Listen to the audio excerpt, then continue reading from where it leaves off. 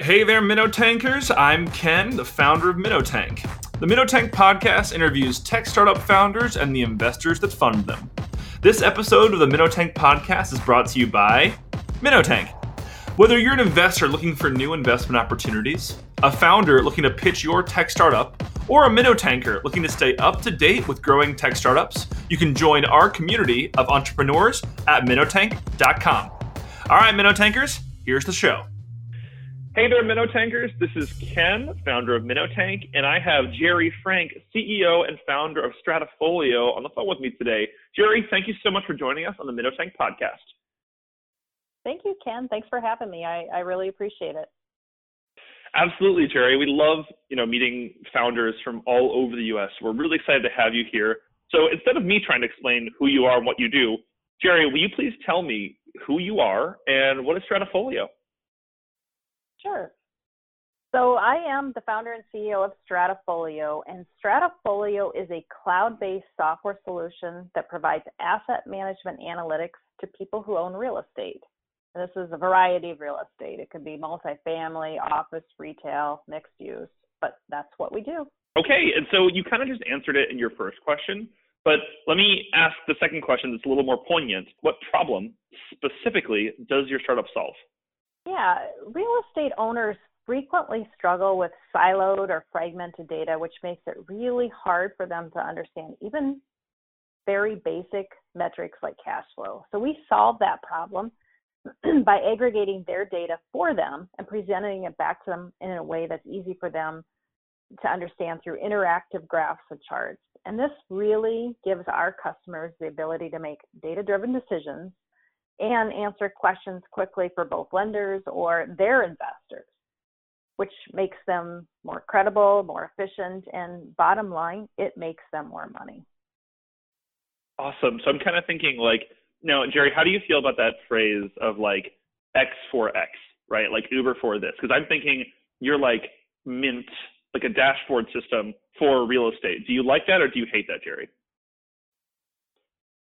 Other people have said that, and yes, I guess in some ways we are meant for real estate. But yes, we kind of shy away from that because it's kind of an overused term. Sure. I'm just wondering, some startups love it, some startups hate it. Sometimes we reference Minnow Tank as Shark Tank for the internet, and people are like, oh, that makes sense, totally. And I'm like, how did you not get that? Minnow Tank? Come on, guys. Is that what you understood after I described it as meant for real estate? That's the first thing that I thought of, Jerry, but I wonder what the Minnow Tank podcasters will think. I have no idea, but I just think of, when I'm hearing what you're saying, I hear a dashboard system, and the most commonly used financial dashboard system that I think most people in the millennial generation understand is Mint. And so if you told me it was Mint for real estate and managing my real estate, I think that sounds, I know that Mint is super easy to use, so it's kind of an attractive association.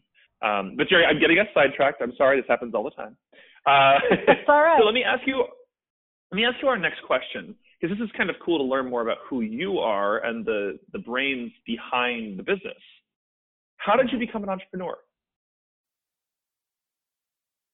I think I grew up being an entrepreneur. My parents were farmers, and so from an early age, that mindset of you can figure it out, you can make it on your own, you don't need to work for someone else was a big part of who I was growing up.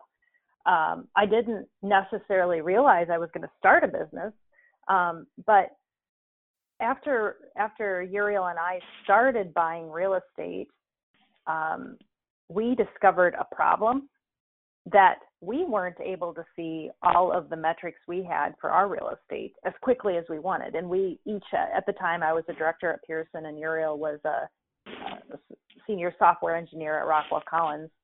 And so we had very busy, demanding jobs. And so the thing that we were not doing was updating the financials around our real estate business. Sure. And so quickly we realized we needed a solution. And after doing some research, we just didn't find anything that was really solving our need. And so, like most entrepreneurs, we had this moment of aha, and we decided we should build a product because of our experience in the industry, our experience in software engineering, our experience in business. We thought that we had the skill set to take this on and solve this problem. And Jerry, you've done it, and that totally leads into our next our next question, which is your guiding principle. So, I hear from a lot of different founders and investors that they've grown up in this industry. Sometimes we've had one of our investors come on and he said, my father sat me down, we read through the paper, we understood, what stocks and bonds were, and he taught me that from a very young age. And a lot of this comes from family and that inspiration organically. But we know entrepreneurship is hard. It's really challenging. And there's a million ways it can go wrong, and there's a 90+% failure rate. And so with all that in mind, the next question is, what is your guiding principle that gets you up in the morning, every morning, and gets you excited about Stratafolio? We have this deep commitment to our customers, and we want them to succeed, and we want them to do well. And putting our product in their, when we show them our product and they see it working, their eyes light up, they're so excited, and we're solving their problem. And there is nothing more rewarding than solving other people's problems and helping them be more successful. I mean, the customers that we're bringing on want to grow and want to grow aggressively, but are struggling because the tools that they have available to them don't really let them do that. And so here we are, we're here to help them be successful. And it's good for the soul to help these people do well. Yeah, and I see that from a couple different businesses where they say that their guiding principle, and it's on both sides, right?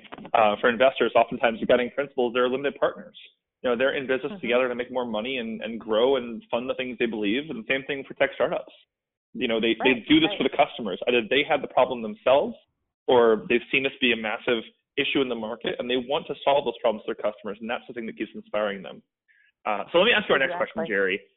Have you ever raised capital, and if so, why did you decide to do that? Yeah, we've raised capital. We actually closed a small round last fall just to get us going on our software development, and we are currently raising a convertible note, and we'll do a Series A in 2019. Why? Software development is a very expensive thing, but I will say this: we did not start out our project, our company and our product originally with software. We actually went through an alpha testing period on a spreadsheet because we wanted to prove out the concept before we went down the road of true software development. So we had a couple of alpha customers who were incredibly generous with their time and their team to help us kind of develop out a prototype which we could put in front of other customers. And we got a really positive reaction. And it was only then that we decided to move forward with software development. And at that point, that's when we needed the initial cash to get started. Makes sense. So you wanted to grow and expand. And after you've proved your concept, you said, okay, we're going to need capital to make this actually happen the way we want to see it happen. So then let me ask you, you said you raised a small round. You just finished a round. You raised a small round before, and you're planning on doing a Series A. It's in Minotank's interest to understand, how do you connect with investors? How did you find the investors to fund your dreams? Yeah, we've had the opportunity to, like one of your previous people that you interviewed, we went through the Iowa Startup Accelerator, which has a very good network of people around them. And we also work with the Entrepreneurial Development Center in Cedar Rapids. Both are out of Cedar Rapids, Iowa. And they had a nice connection of people for us to reach out to. And, we're tenacious about connecting and following through on our communications with those people. So we would get one contact or someone we felt would be a good contact for us. We'd get a nice introduction to them. We'd follow through and just continue to follow where those connections went. You just used my favorite word in the English language, which is tenacious. That's what I describe all the time as what startup founders need to be. So I might play a little bell sound. So I'm a big fan of the word tenacious. So, you went through these different accelerators and incubators, which we see a lot of tech startups going through, which is awesome. And it really helps accelerate your connection to these investors, which is a lot of what we try to solve on Minotank, which is how do you meet the people who are, it's not just money, right? How do you meet investors who can add value, believe in what you do, and help you scale and grow your business, but more importantly, help you find more customers and solve more of their problems. And what we see often whenever you do raise capital is my next question, which is, are you hiring, and how do you acquire your best startup talent? Yeah. We feel incredibly lucky that we have wonderful talent, both in Cedar Rapids through NewBoCo and Cedar Falls through FarReach, who are both of the development firms that we work with, software development firms. They've both been great partners, and actually have both invested in us. And, they have a deep and broad experience, and we're going to continue to work with them, and we will bring on some additional software team members and sales and customer support, but we're really picky. It's important that we give our customers the very best experience. And so everybody on our team right now cares deeply about the product that we're creating and what it's doing for the customer and how that customer is experiencing the product. And we thank them nearly every week for their commitment to us and our customers, because we can feel it, we can see it, we can see the angst in their eyes when they're struggling with how something is coming out, and if it's as easy as it should be for our customers to get at a piece of data or to understand something that we're showing. Because what we're really solving for our customers is for them, the ability for them to quickly and easily get at information, because they can't do that right now. And so we don't want to put any hurdles in the way for them to get at that, because if we do, they won't come back to the product. So we want this to be easy, intuitive, and they should not need a manual to use our product. Their data has a story to tell, and we want them to get at that story. Yeah, that makes a lot of sense. And being picky is not bad, especially when it comes to your team. A lot of different entrepreneurs and investors will say the first 10 hires define the future of your entire corporation for its perpetuity, because those people and their culture is pervasive. So, Jerry, I can't blame you for being picky, but it's wonderful that you're surrounded by good talent. I'm happy for you. So let me give you my very last question. If you could give other founders out there one piece of advice, what would it be? It is keep on going. It is just one step at a time. Just be persistent. Persistence is my word as well. There's one customer that we really were interested in working with us, and honestly, it took over 20 different contacts, but they are now a customer of ours. And it's just continually every day plugging through, keep going, keep true to your mission, and every once in a while you poke your head up and you see where you've come from and where you're going, and it's positive. It feels good. It's a tenacity, right? That's my favorite word, Jerry. I hope I can just say it, be tenacious. Oh, I love it so much. It makes me so happy. So that was a lie. That wasn't my last question. My last question is always, after someone listens to this and they feel inspired or they want to learn more about your business or learn more about you, how can people connect with you online, Jerry? Yeah, we have a website, stratafolio.com, stratafolio.com, or they can email me at Jerry, Jeri, @stratafolio.com. We are on Facebook, we're on Twitter, and YouTube, so check us out.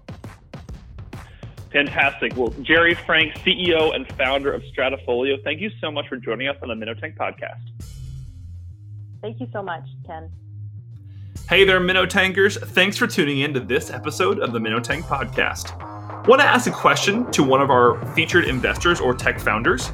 Use the Anchor.fm app to record your question and send it in to the Minnow Tank podcast to be featured next episode. Make sure to record your name, where you're calling in from, and your question. And make sure to subscribe to the Minnow Tank podcast for more awesome interviews with tech founders and the investors who fund them. Again, I'm Ken Barton, founder of Minnow Tank, and I'll see you next time, y'all.